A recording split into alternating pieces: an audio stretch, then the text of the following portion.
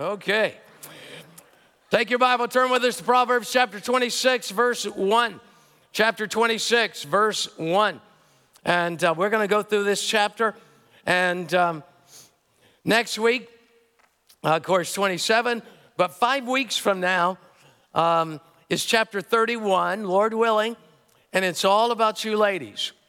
Most of this has been directed at men. Of course, the principles are the same.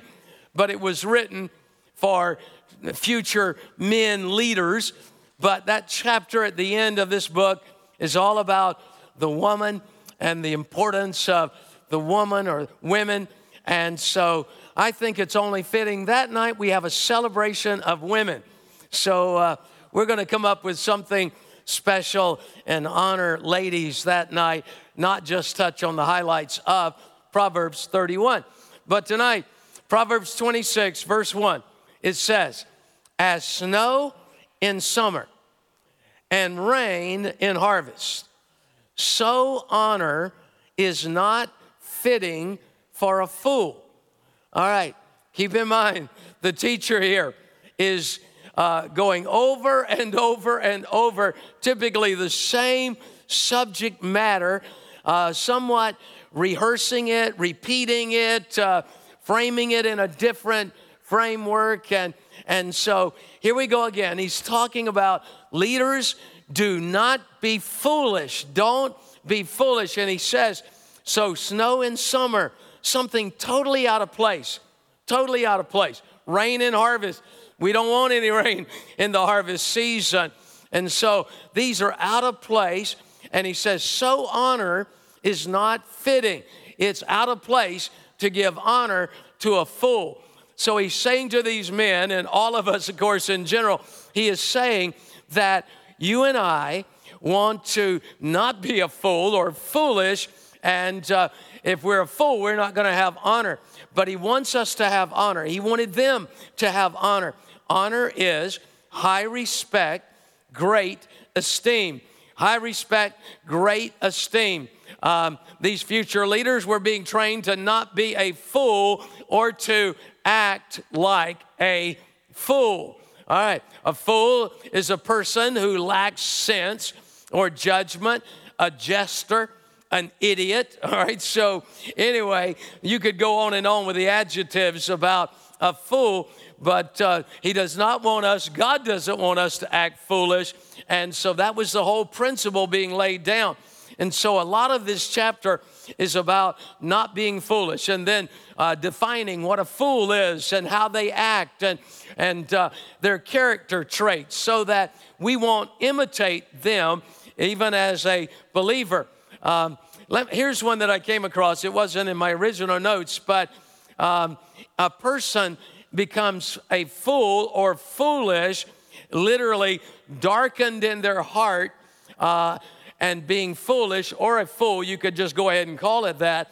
In Romans chapter 1, and unfortunately they don't have it highlighted, but in Romans chapter 1, 21, although they knew God, they did not glorify him as God, nor were thankful, but became futile in their thoughts. And here it is, and their foolish hearts were darkened. What is Paul talking about here in Romans chapter 1? He is talking about people who fall into the trap or the snare, or they just lead themselves into it, of sex outside of the boundaries of God's word. It is fornication, sexual intimacy between people and just anyone. It may involve a married person, but adultery, generally speaking, refers to people who are married. So fornication is you end up having a darkened heart. Adultery, you end up with a darkened, foolish heart. And then the same sex attraction or intimacy, you end up with a darkened, foolish heart. So you don't want to fall into that trap. And if you're married, the last thing you want to do is to commit adultery, because all of a sudden darkness comes into your life and you stop making rational decisions. you start acting like a fool. So we're not going to fall into that trap, and everybody said amen. All right. Okay. All right. Psalm 14, verse 1. Psalm 14, verse 1 says, the fool has said in his heart, there is no God. The fool has said in his heart, there is no God. There is something about the essence of being a fool or foolish that says there is no God, or at least they have tried to convince themselves, they act like it. In essence, they're not really, it's not so much as saying they don't believe in God, they're saying no to God. They're saying no to his plan for their life. They're saying no to his instruction for humanity. They want to act like they want to act like, and God is not going to change their mind. Just recently, I was looking at a video on YouTube about the horrible crisis in California. Well, they've had all kind of crises with the fires. That was horrible, and I guess there are still some going on. But in some of the cities, the homeless situation is out of control. And there's upwards now, they believe, 100,000 people there that are homeless, and it's tragic, and they're living in squalor, and they're living in very disease-infested situations in some cases, and a lot of them are on drugs, and just a pitiful, pitiful situation. They were looking for answers, and one of the answers they came up with was to either the city or state build housing and would give every one of them a room. And seemed like a great idea. And there's a place there, I think it's in Los Angeles, that they already built, holds like 165 people, but they only have like 124 people. And so the reason they gave is because so many of them, they don't want to go there. And there's the freedom in their mind and their heart. They don't want anybody telling them what to do. That's general speaking. Most of us are like that to some extent. And they interviewed one of the guys that lived close by, and they said, why won't you go in? He said, they can't force me to go in. And they're talking about trying to force him. He said, they will never get me in there. I'm out here, I'm doing what I want to do, and nobody can change me. Well, you and I look at that, and yes, we would label it foolish behavior, living on a street versus sleeping on a nice little bed. That's foolish, but he's got in his mind, it's twisted up, and he doesn't have God. If Christ, somebody were to go and witness to him and him accept Christ, and he comes to himself, and all of a sudden he starts thinking differently. He's going to be like, yes, get me off of this street. Yes, I want to get on my feet. Yes, I'll get a job. Yes, I want to provide for myself. And so the thinking totally dramatically changes. So, parents, that's what you've got to do with your children. You are constantly preparing their mind for adulthood. You don't let them fall into the trap of thinking everybody owes them something. No. When my son was about fifth grade, he had nothing to do. I grew up on a farm. Every day I came home, I had plenty to do. And we had like 240 acres, and so we worked hard. But, you know, I lived on a quarter of an acre to start with. We did. And my son had nothing to do. So he'd go home and eat. He could do that. He could eat.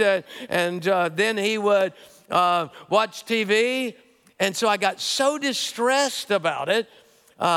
I'm not sure I should use that word. Yes, I was distressed about it. All right, I'm like, I'm going to move and buy a farm. That's what I'm going to do. But, you know, what am I going to do? And I was like, God, what am I going to do? He doesn't have the same opportunities. What do I do?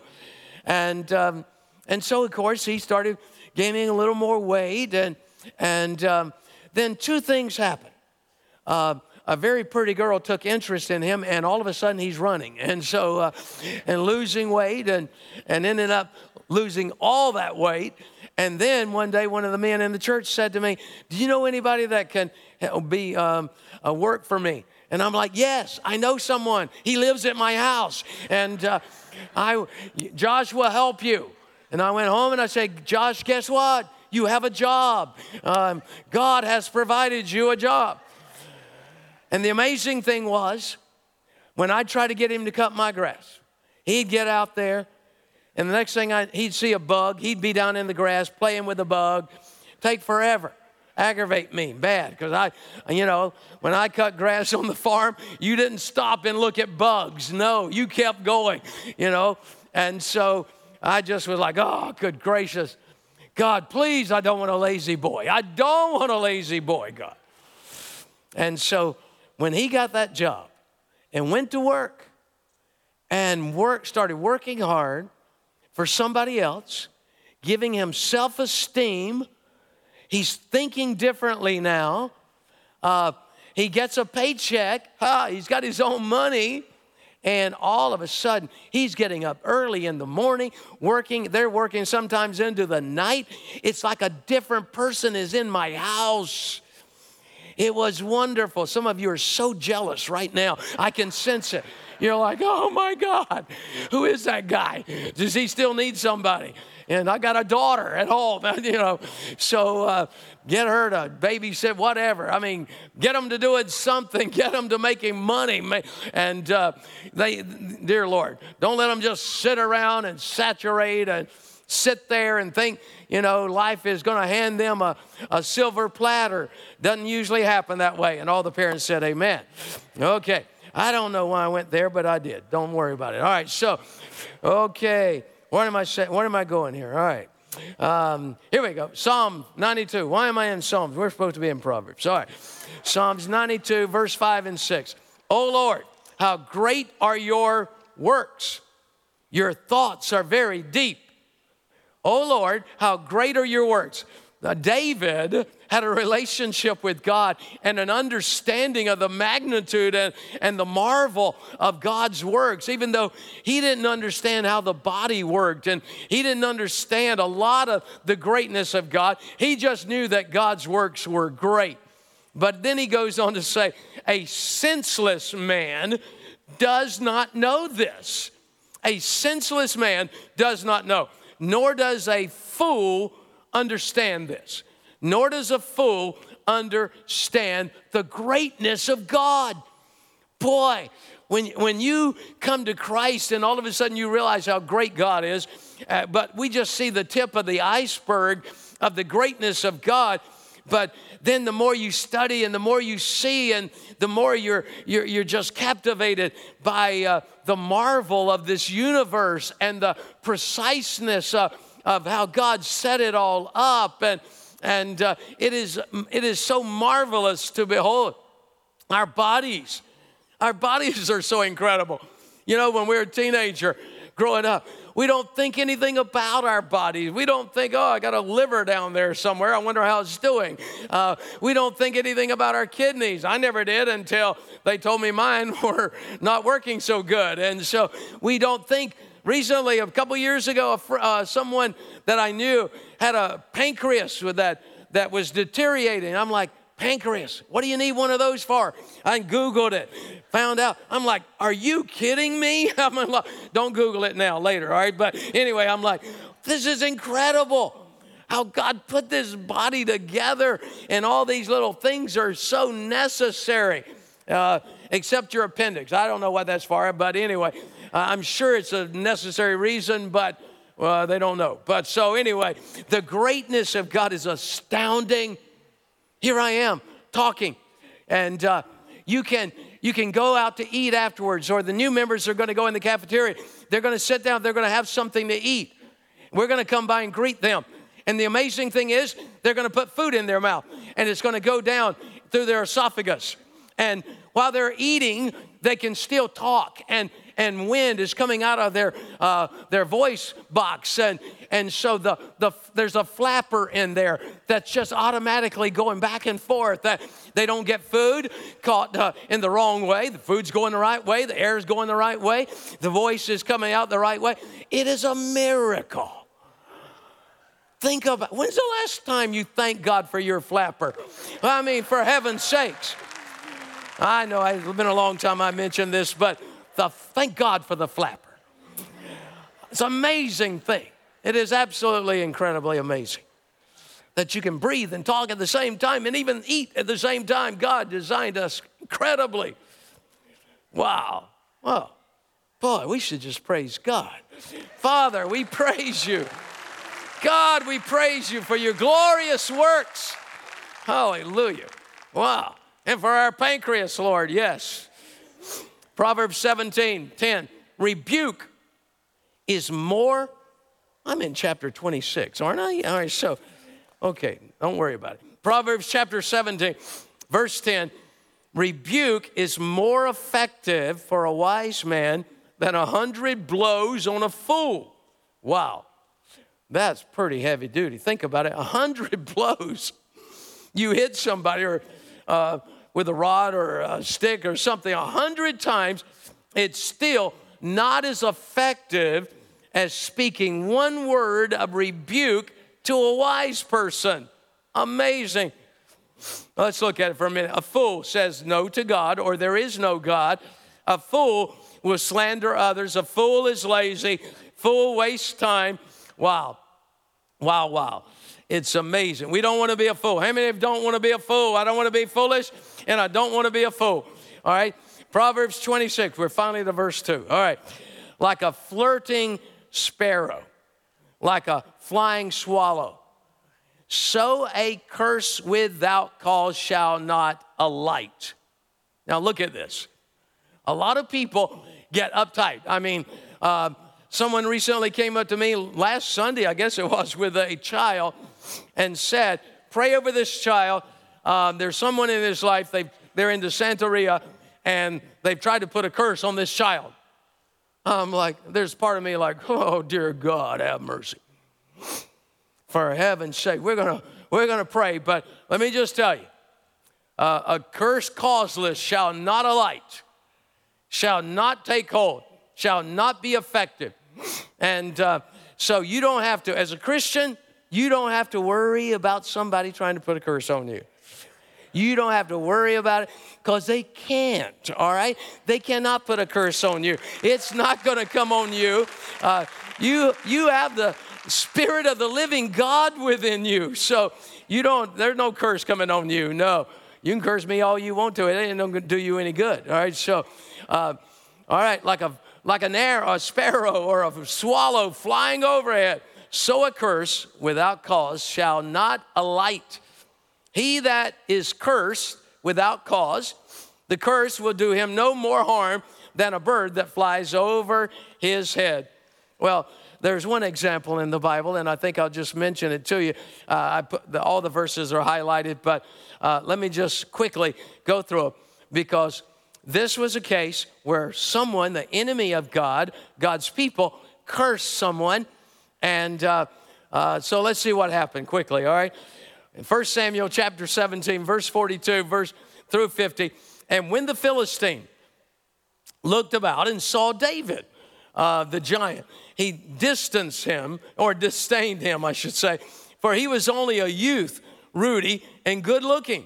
I don't know who wrote this, maybe David. He was good looking, all right? So anyway, no, David didn't write, to my knowledge. All right, so the Philistine said to David, am I a dog that you come to me with sticks? And the Philistine cursed David. Look at that. The Philistine, he cursed him by his gods.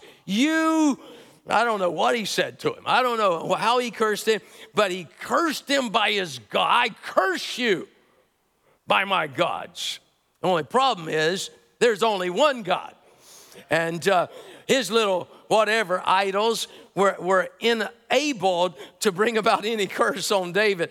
And the Philistine said to David, come to me and I will give you your flesh to the birds of the air, the beasts of the field. Then David said to the Philistine, he didn't curse him back. He didn't curse you. I curse you. No, he didn't curse back. So don't do that. Then David said to the Philistine, you come to me with a sword, with a spear, with a javelin, but here's where the power comes in. But I come to you in the name of the Lord of hosts, the God of the armies of Israel, whom you have defiled, by the way. You old giant, you've been coming out here every morning and evening, and noonday too, possibly? And he was coming out there cursing the God of Israel. Now, let me tell you something. You don't curse the God of Israel, all right? You don't curse God. God's merciful, and God didn't strike the Goliath down on the first time he did it. I can't remember. I didn't reread the whole story, but days and days and days went by. Every day he'd go out there and curse. God was patient. He was merciful to Goliath, but finally judgment falls on him. He had been defiling the God of Israel. This day the Lord will deliver you into my hand, David said. So he just declares the power of God over his life. And I will strike you and take your head. For the battle, let me jump down. For the battle is the Lord's. Don't ever forget, folks, the battle is the Lord's. And look at this. And he will give you into my hands. No, David didn't say, I'm going to go kick your rear end. No. He said, my God, who you've defiled, is going to give you into my hands. It's not my doing. Without God, I can't do it. But with God, I'm going to take your head off. All right. So David hurried and he ran toward the army. I like that. And then think about it. Here he's running, reaching into his little satchel, pulling out a stone, putting it in his sling. And while he's running, he is winding her up and aiming at that little place right between the armor, I believe, and lets her go. Now, let me tell you something about that story. There's a lot about this story, but this wasn't the first time David used a sling. All right? David had practiced possibly thousands of times. The first time David took a stone, put it in the sling, you think his accuracy was that good? No way. Now, there's a principle here. See, your day is coming. Your day is coming. See, when you're gonna take down a Goliath in your life, your day is coming, but you got to be ready when he comes, all right? So you got to be ready. You got to practice up. You got to get in the Word. You got to get it. You got to pray. You got to do the things of God. You got to walk in the Spirit, because when the day comes, like David, he was ready for the giant, because for thousands of times he had practiced and honed his skill so that he could hit a small little place in a giant's head, 9 feet or so off the ground, with a rock in a sling. And so, thank God, he practiced and practiced and practiced. It's folly to believe such a curse, to believe it would come on your life. Don't ever believe it. It's not going to happen. Thank God, thank God, thank God. Not going to happen. All right, let's go to Proverbs 26, verse 6. Now, all of a sudden, we took a detour to deal with people cursing, and now we're back to fools, all right? Okay, so Proverbs 26 and 6, he who sends a message by the hand of a fool cuts off his own feet and drinks violence. In other words, you can inflict irreparable permanent harm on ourselves if we entrust an essential and perhaps life-saving message to the hand of a fool. The inference, I believe, here is that you're giving someone military information. You're almost like a spy. You're going behind enemy lines. You're getting this message to someone else that's a part of your army. And if that fool just gets out there and decides to take a nap and go to sleep or do anything other than the urgency of the message that it dictates. So he's sarah, whatever will be, will be. No, you give something important to a person like that, it could do terrible harm to your own life, all right? So that is what the writer of Proverbs is saying here. Now, I find this extremely interesting, because as we look at, this is Old Testament and how true it is. Don't be foolish. Don't act like a fool. But then when we come to the New Testament, so in other words, I don't want you to walk out of here tonight and meet someone that's acting foolish and say, well, isn't this interesting? I was just at church and pastor was talking about a fool. I believe you are a fool. And no, we do not do that, all right? We can declare that somebody is acting foolish. What you did was foolish. But here's the caveat. Here it comes from the New Testament, Christ himself. He says, Matthew 5:22. Look what he said. But I say to you that, and this is, I believe this is King James from some time ago when I wrote this, but I say to you that whoever is angry with his brother without a cause. Now we can be angry, a righteous angry. We have a right, it's normal to get angry in certain situations, but even then we're not to let the sun go down on our what? We're not to let the sun go down on our wrath, our anger, all right? So, anybody get angry today? Are you still angry? It's nighttime, all right? So, anyway, it's about time it just slips out of your spirit. Okay, whoever is angry with his brother without a cause shall be in danger of the judgment.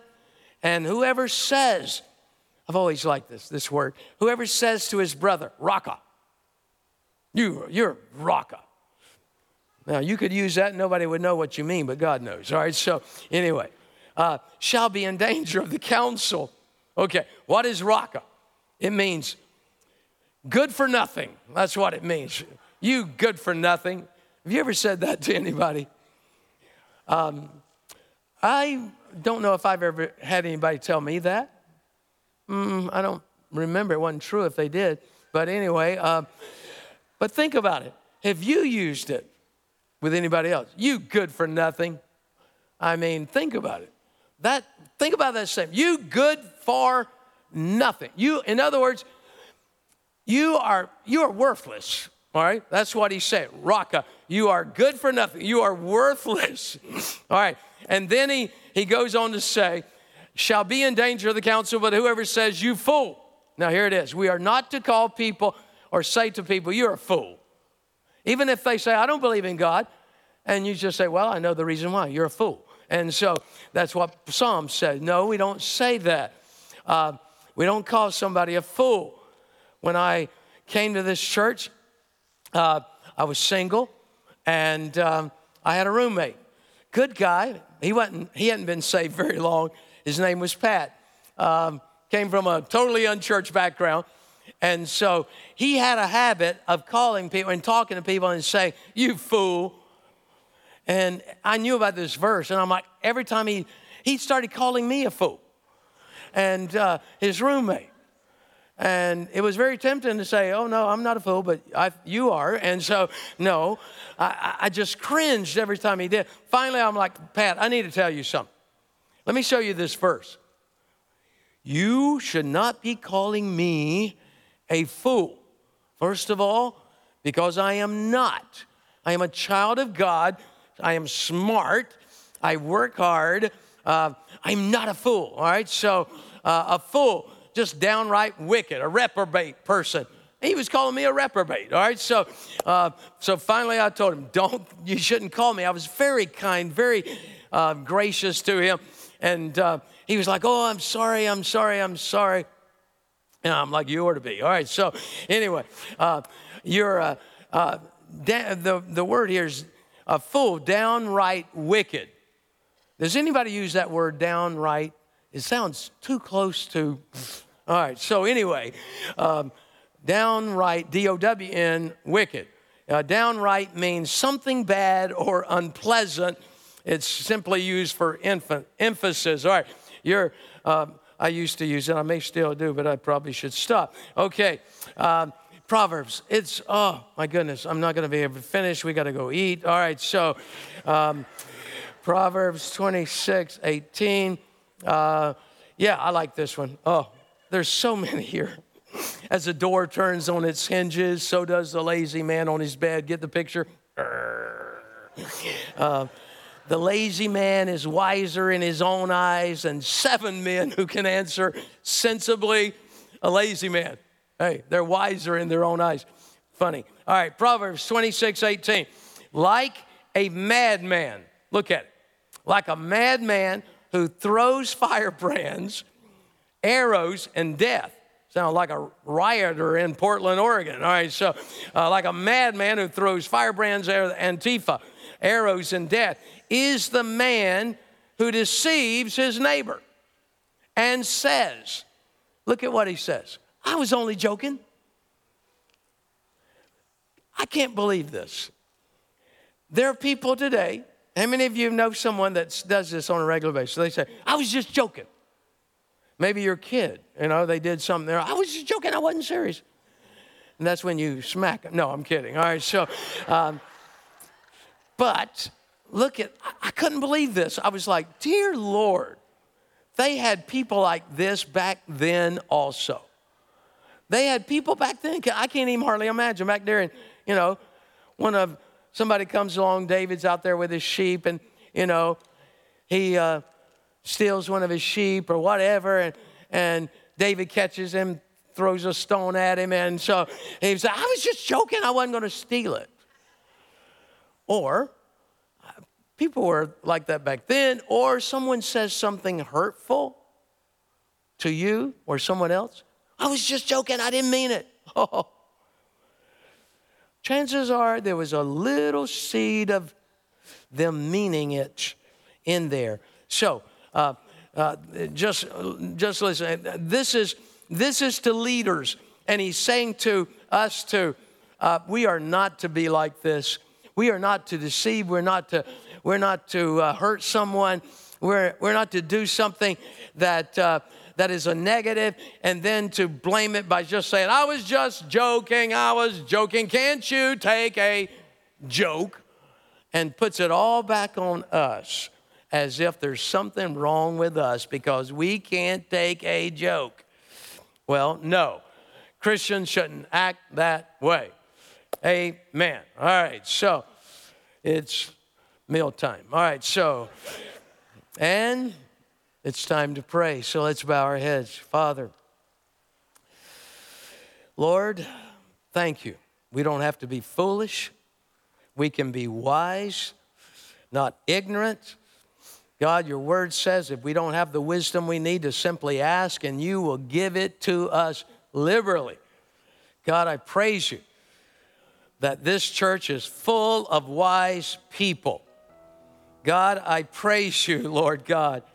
We don't have to be fearful of what the enemy may try to do to bring us harm or cause us to be fearful or to look at this going on in society right now. And God, we're your children. We're children of God, men and women of the Most High. And we give you thanks and praise. And we may go through difficult times, but we have you by our side. And we, in the midst of whatever we're going through, we declare the greatness of God. God, may we see even more in our spirit the greatness of God, the magnitude of your works, and be amazed. And Lord, I pray for any in this building who may be sitting here or watching online that don't have a personal relationship with you. Holy Spirit of God. Holy, holy, holy Spirit of God. If you're in this building and you are not walking with Christ, and there's some in this room, you're a good person by definition. You're a good person. People say, hey, you're such a good person.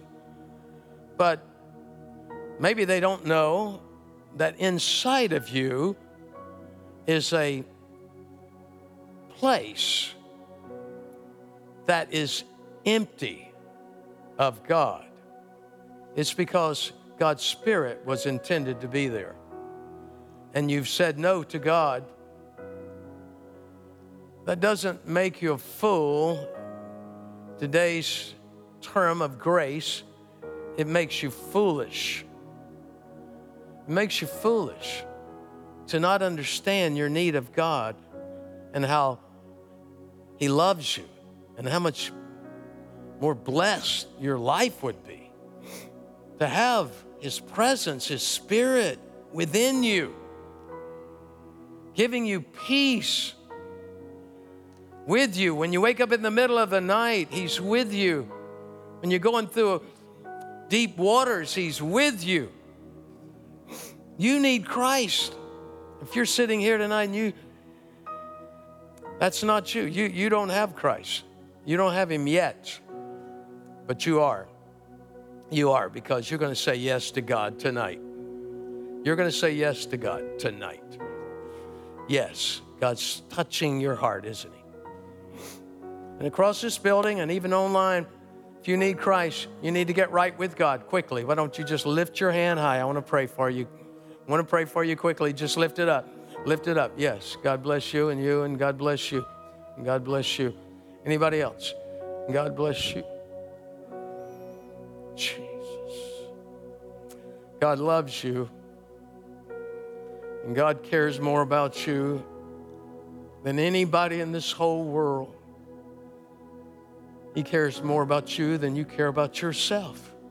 Maybe you feel like you don't even care about yourself anymore, but He cares about you.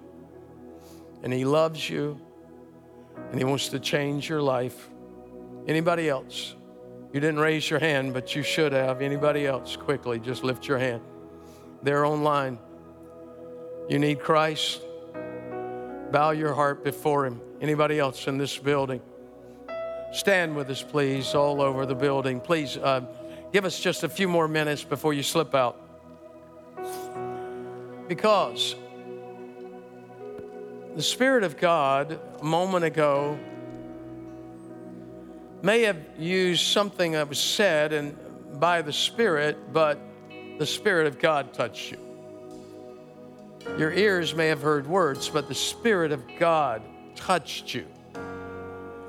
And you sensed Him, and you responded to Him. And so, I want to challenge you, and right now, I want to challenge you. This was your night. Yes, this was your night. So, I'm just declaring over your life, this is a night that the enemy loses, God wins. All right, so this is your night. That's going to happen in your life. So, Pastor John's going to lead us in a chorus, and when he does, listen, this altar time is for anybody, but those of you, those 4 people at least that raised your hand, this is really for you. So I want to challenge you. Just slip into that aisle, make your way to this altar. Someone is going to be here to pray with you. All you need to do is come, pray. Darkness leaves, light enters. Spirit enters. Death leaves, life enters. What a transformation. Everybody in this place is born again, could tell you about it and witness to you about it. So right now, if you raised your hand, Pastor John's going to lead us. If you didn't raise your hand, you should have. Why don't you move to this front? Let's pray together before you leave this building. Would you do that right now? Step out right over here, right over here. Why don't you move to this altar? Let's pray before you leave this building. Jesus, my God. Christ is enough for me. Everything I need is in you. Everything I need. Christ is enough for me. Christ is enough for me. Everything I need is in you. You're everything I need. God and my Lord, listen, there are others that need to be in this altar. Maybe you have another need in your life, whatever it may be. Pastor John's going to lead us in prayer. I know those of you that are new members, gather out at the staircase right over to this, my left, if you will, please, for a picture, and then go over to cafeteria. But God bless you richly. Listen, this weekend, we're talking about being empowered by the Spirit. So you come praying, believing that God's going to baptize you in the Holy Spirit this weekend. Father, we thank you tonight for your presence, for your love, and for your wisdom, Lord God, for your word that's spoken to our hearts, Lord, and has drawn us closer to you. He's given us direction for our lives, Lord God. I thank you, Lord, that those that have been drawn to these altars and those that are reaching out to you over our broadcast tonight, Lord God, that they're feeling your presence right now, that you're touching them, that you're just enveloping them with your love, Lord God. I thank you that answers are being given, that deliverances are happening, Lord God, that miracles are happening, that situations are being turned around, Lord God, by your power, by your Spirit. And I pray in the name of Jesus that those that are reaching out to you in this moment, God, would not leave from this moment the same, but that they leave impacted and changed by your great presence, by your great power, Lord God. And I pray, Lord God, that each and every one of us, Lord, as we leave this time together, that we would, God, continue to walk in your presence and in your Spirit. Help us day in and day out to walk in the wisdom that you've delivered us into even tonight. And I pray in Jesus' name that you'll get the glory out of our lives as we do so. We love you, we honor you, and we bless you. Looking forward to an awesome rest of the week in your presence. In Jesus' name, amen and amen. God bless you, church. Love you so much. Go with God. God's going with you. If you're watching online tonight and you'd like someone to pray with you, please feel free to call the number that's on your screen.